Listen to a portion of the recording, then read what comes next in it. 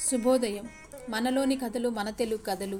శంకర మంచి కథలకి స్వాగతం, సుస్వాగతం. ఈరోజు కథ సుడిగుండంలో ముక్కుపుడక. అఖండంగా ప్రవహించే కృష్ణానదికి గుడికి కొంచెం ఎగువన సుడిగుండంగా మారుతుంది. పలకల రాళ్ల మధ్య నుంచి మెలికలు తిరిగి కోసురాళ్ల సందున సుళ్ళు తిరిగి మహావేగంతో పారే ఆ సుడిగుండంలో ఈదటం తెలిసిన వాళ్ళకి గొప్ప సరదా.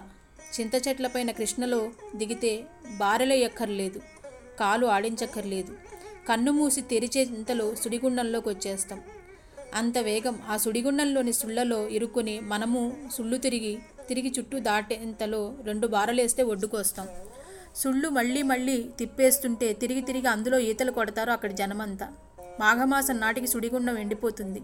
పలకరాళ్ల మీద, కోసురాళ్ల మీద, చట్టు మీద పిడకలు కొడతారు. కృష్ణ అయితే దూరంగా వెళ్ళిపోతుంది.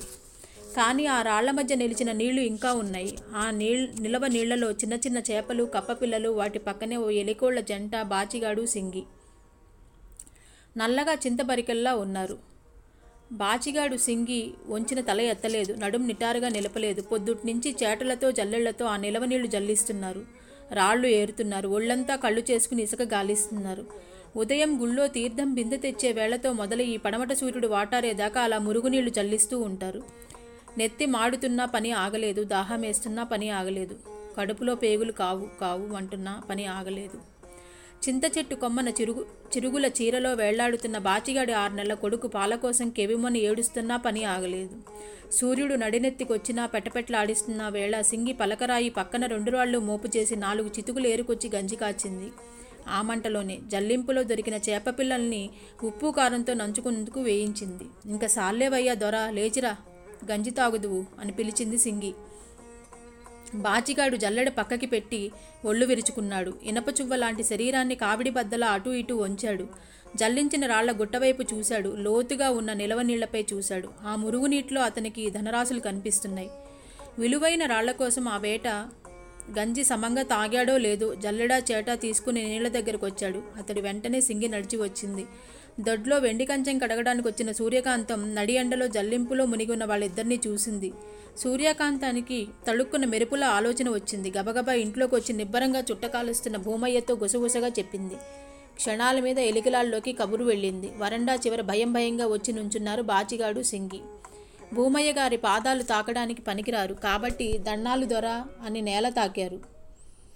ఆ నేల తాకిన వంపుకి సింగి చంకన గుడ్డలో వేలాడుతున్న పసిగుడ్డు కెవ్వుమన్నాడు. చటుక్కున వాడి నోరు నొక్కింది సింగి. భూమయ్య పెదవి విప్పకుండా వాళ్ళిద్దరినీ చూస్తున్నాడు. ఆ చూపుకు వణికిపోతున్నారు ఎలికలోళ్ళు.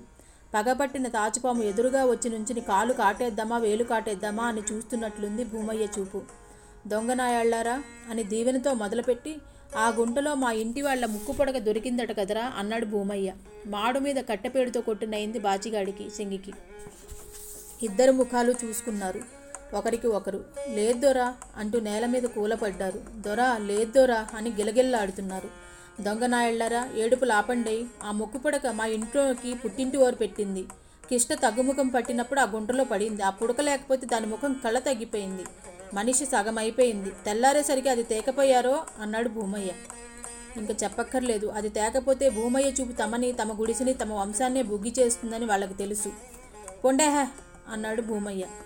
కంది పుల్లలా లేచి నుంచున్నారు. ఎలికలోళ్ళు చొప్పదంట్లలాగా వంగిపోయి తూలుకుంటూ ముందుకు నడిచారు. నోరు విప్పితే దవడలు పేలిపోతాయి, కాదంటే కాళ్ళు చేతులు విరుగుతాయి. పసిగుడ్డికి పాలివ్వడం మర్చిపోయి బెక్కుతోంది సింగి. 2 క్షణాల్లో సాఫైపోయిన బాచిగాడు ఎందుకే ఏడుపు, ఆ జల్లెడిటి అని నీళ్ల వైపుకి వెళ్ళాడు. సంధ్యవేళయింది. జల్లింపు ఆపలేదు బాచిగాడు. గుడి చిమ్నీ పెట్టుకుని సూర్యకాంత ముక్కుపడక కోసం కుళ్ళు నీళ్లు గాలిస్తున్నాడు. చిమ్మ చీకట్లో జరజర ఇసుకు తోడుతున్నాడు. అర్ధరాత్రి గొడ్లగూబ అరుపుకు తోడుగా చేటతో చెరుగుతున్నాడు. కప్పల బెకపెకలు, కీచురాళ్ల అరుపుల మధ్య కన్నుకానని కాళరాత్రిన కాలభైరవుడిలా ఉన్నాడు బాచిగాడు. నీళ్లు అడుగంటాయి. ముక్కుపొడక దొరకలేదు. ఇసుక తరిగిపోతోంది. ముక్కుపొడక దొరకలేదు. చీకటెళ్ళిపోతే తమ ప్రాణాలు పోతాయి. జల్లించి చెరిగి చేతులు చచ్చుపడగా సొమసిల్లి పడిపోతున్న బాచిగాడికి తెలతెలవారుతున్న సమయాన బురదలో కూరుకున్న ముక్కుపొడక తళుక్కున మెరిసింది. ఓల్ దేవుడోయ్ అంటూ ప్రపంచాన్ని జయించిన వాడిలా గావుకేక పెట్టాడు బాచిగాడు. కోసురాయి పక్క జోగుతున్న సింగికి గుండెలు అవిసిపోగా లగెత్తుకొచ్చింది. బాచిగాడి నల్లటి చక్కిళ్ల మీద కన్నీటి ధారలు. సింగి భళ్ళు భళ్ళున నవ్వుతూ ఏడ్చింది ముక్కుపుడకను చూసి. సూర్యుడు 10 బారల పైకి సాగాడు. ముక్కుపుడక భూమయ్య గారికి ఇచ్చి వచ్చిన బాచిగాడిని చూసి సింగి అడిగింది, ఏదన్నా బహుమానం ఇచ్చారా? మనకెందుకే బహుమానాలు? పోని పప్పన్నం? మంచిరాయి దొరకనీవే, మనమే పెడదాం అందరికీ పప్పన్నాలు అంటూ చాట తీసుకుని నీళ్ళ దగ్గరికి వెళ్ళాడు. ఆ మాట చక్రవర్తి హుందాలో అన్నాడు బాచిగాడు. ఆ దరిద్ర చక్రవర్తి కలవాళ్ల ముక్కుపడకకు వెతికి ఇచ్చి తన రాళ్ల కోసం దేవుళ్ళాడుతున్నాడు. బాచిగాడే కాదు, అతని తాతలు తండ్రులు కాలకాలం నుంచి ఆ వంశం రాళ్ళు జల్లిస్తూనే ఉంది రతనాల కోసం. మీరేమంటారండి? కామెంట్స్ రూపంలో తెలియచేయండి. ధన్యవాదాలు.